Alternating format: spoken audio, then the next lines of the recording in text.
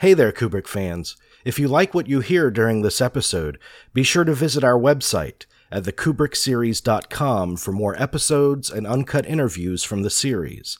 And you can also consider making a one-time or recurring monthly donation in any amount of your choosing if you'd like to support our podcast.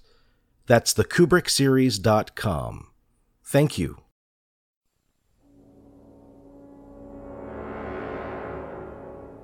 Thank you for tuning in to the Kubrick series Uncut. In this episode, we speak with producer Tim Kirk and director Rodney Ascher. They're the creative team behind the acclaimed documentary Room 237, which explores the various themes and theories associated with The Shining. This interview was conducted during pre-production on that film. He has the encounter with the young woman and then the old woman, but right after, the young woman is turned into that hag, sort of continuity is broken, and we cut to her sinking into the tub. Mm-hmm. So that it's a big jump cut, and the question is that a vision of her drowning, so many years ago back in the hotel, or is that what Danny saw when he walked into the room earlier? So with one simple cut from the two shot of Jack and the woman in the bathroom to her in the tub, time is confused and fractured, and whose point of view we're seeing what from becomes very mysterious and enigmatic really, really quickly. Have you heard any takes on what the young/old woman means? Well, there's the idea from the book where, that character actually had a name, and I think she had committed suicide in the pool, in the bathtub. Mm-hmm. Tim, do you remember what some of the ideas about the young woman and the hag were? I know there's some Gemini duality theory out there.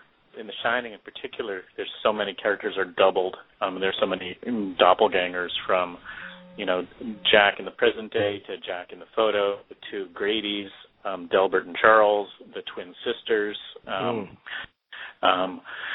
there are theories that connect actually Danny and the mother to the twin girls. There was this amazing diagram somebody drew of sort of the shot of the back of Danny on the big wheel and how much it looked like one of the dresses that the girls wear. That there are characters linked. And gosh, so many of the scenes are shot through mirrors. And how in the scene with Grady in the bathroom, how they're not quite, obviously they're surrounded by mirrors and they're not quite looking at each other. Yeah, and there's an interesting jump cut in the bathroom scene that's been remarked upon where, it's kind of on one shot we see, it's a profile shot and we see Jack and Grady facing each other, and then maybe what's not super unusual for Kubrick, but it's kind of a weird cut from other people's standards, is like the 180 flip where the camera is on the other side of the room. Mm-hmm. So Jack and Grady literally change places. Let me ask you about a particular shot. This is the most talked about and argued single shot. It lasts for maybe 4 or 5 seconds on screen. I think I know where you're going. I think I know too. It's the some people say it's when Wendy experiences her own Shining and sees the kind of a rich aristocratic guy in a tuxedo on a bed and some people say in a bear costume, some people say in a pig costume, performing an act on that man. What does it mean? I guess that's my question. Well, it's interesting. It's kind of I like that scene in particular. I'm just embarking on rereading the book. I believe that scene is explained in the book, and that it's one of the things that happened at that crazy part that in the book it was a costume party in 1945, not a July 4th party in the 20s. And what's interesting is how many things that aren't in the book are sort of in the movie, but with sort of the connection severed. There's the scrapbook that tells the history of the Overlook Hotel, which is incredibly important in the book, and it's a world that Jack is exploring, and it's kind of suggested that what he's actually writing is the history of the hotel, and that the scrapbook is a huge piece of research for him.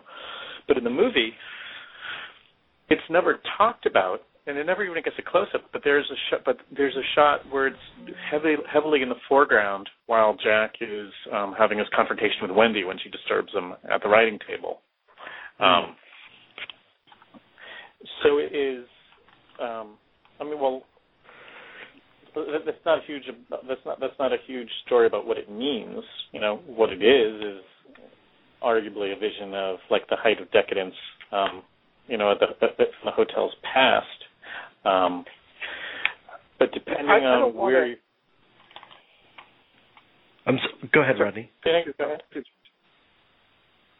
Finish your thought, Rodney. I'm sorry. Okay. Well, I was just saying, depending on, the theory that you're going with, the bear can represent, there's a Cold War reading where the recurrence of bears throughout the movie are talking about the Soviet Union and the Cold War. Yeah, Jay Wiedner, in his... was that Jay? In his theory, yeah, he finds that the bear represents the Russian bear, and symbolizes the Cold War that was driving the creation of the Apollo space program. Huh. And there's another theory that talks a lot about sort of Jack's sexuality. So I don't know if this dot has been connected, but arguably that could be some kind of visualization of Jack's interior sexuality. Jack is there for his interview, and he's sitting out in the waiting room, and they come get him. And he has a magazine in his hand, and he puts it down, and he follows them into the office. It's a split second, but the magazine that he's looking at is a Playgirl, which is completely like, well, why the heck would a Playgirl do that? Certainly, if you're going to look at the the guy in the bear costume, as some kind of literal, some visualization, of Jack's perversity that Wendy sees, that could be another clue pointing to it. What's amazing to me, because we had read about it, recently, and then we had watched it again, for the first time since we read it, last week. What was kind of amazing is how casual he is about it, and he's completely not embarrassed.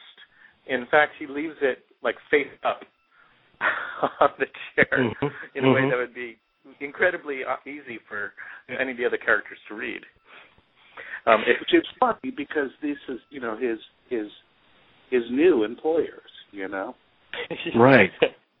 And there's no way that magazine would be in the waiting room of that lobby. It wouldn't be like Reader's Digest in the lobby of a hotel, Unless he's saying something about the decadence of the hotel. Yeah. Now someone has run with this, and I don't know if you've spoken to him, but he uses it a clue that the abuse that Jack, early on we find out that Jack had, been physically abusive to Danny. But he takes this as a clue that he perhaps had been sexually abusive as well. Another clue he points to is there's some pornography in the engine room. Another thing that interests me is the fact that the complaint that a lot of people have about how the movie strays from the book, and it's a problem that I had when I first watched the movie because I really enjoyed the book. The book is scary because you knew that Jack was capable of this kind of violence from his previous alcoholism, but you felt that he was trying to be a good father and prove himself as a good, loving father, and it was the descent that led to the horror in that story. Whereas just the act of casting Jack Nicholson in the film makes a statement that this guy's a little nuts to begin with. Yeah, I think this is a place where me and Tim have sort of debated this back and forth a little bit. Tim, you trust Jack an awful lot less at the beginning of this movie than I do, if I'm correct. Because I know when I watch it, every time I watch it, I'm rooting for Jack to get his act together, and to resist the temptation, be a good father, and concentrate on his responsibilities. So I see it as a very tragic story. That Jack is this guy who has had these obstacles and these problems in his life, and he sees this as his last chance to really get his life back together. And clearly it doesn't work, though every time I watch it, I'm rooting for him. Mm-hmm. Whereas I'm actually waiting for him to go crazy. And let me explain it. When I first saw this, I was pretty young as well, and I guess I probably continue to relate to this film the best as about writer's block or about the creative process and some of the anguish and isolation that can come from creating.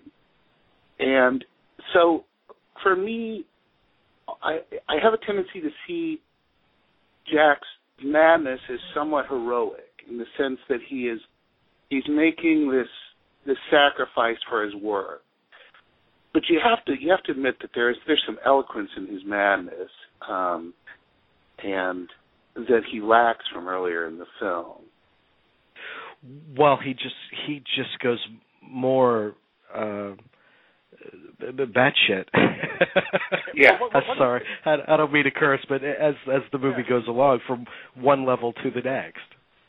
Well, another experience we had when we just watched it was looking at Jack as a liar. And this was the first time watching it during the interview when he says that Wendy is a real horror movie buff. That we said, no, she's not. He just made that up this second in order to, relieve the tension of this horrible story. There's nothing in this movie that suggests that Wendy has any interest in horror movies. There's not even anything that suggests that he told her about it when he got back to the house or when he brought her to the hotel. She never says, honey, that murder that happened here freaks me out sometimes. She never mentions it. I don't think he ever told her. And she certainly, when we see her watching a movie, it's the summer of '42. She's not watching Dracula or Frankenstein or Invasion of the Body Snatchers. And in the car, she gets on to Jack about talking about the Donner Party. Exactly. And, yeah. Boy. She's not into it.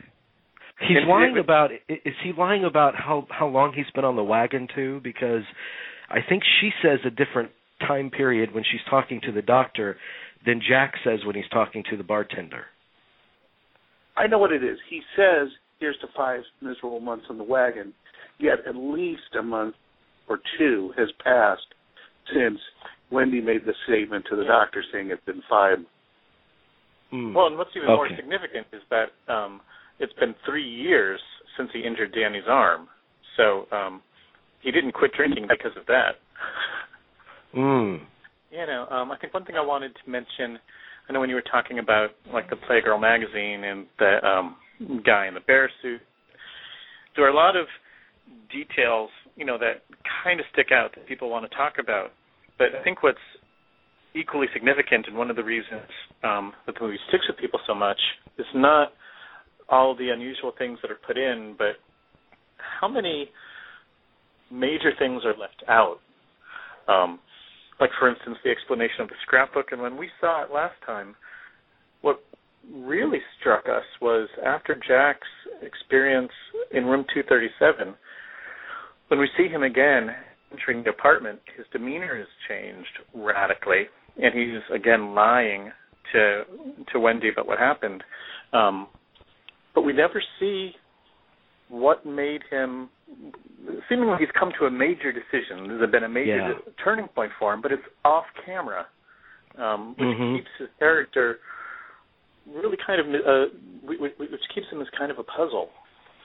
And I think a lot of these details that have been left out help keep this movie, a puzzle to solve, a mystery to be picked apart.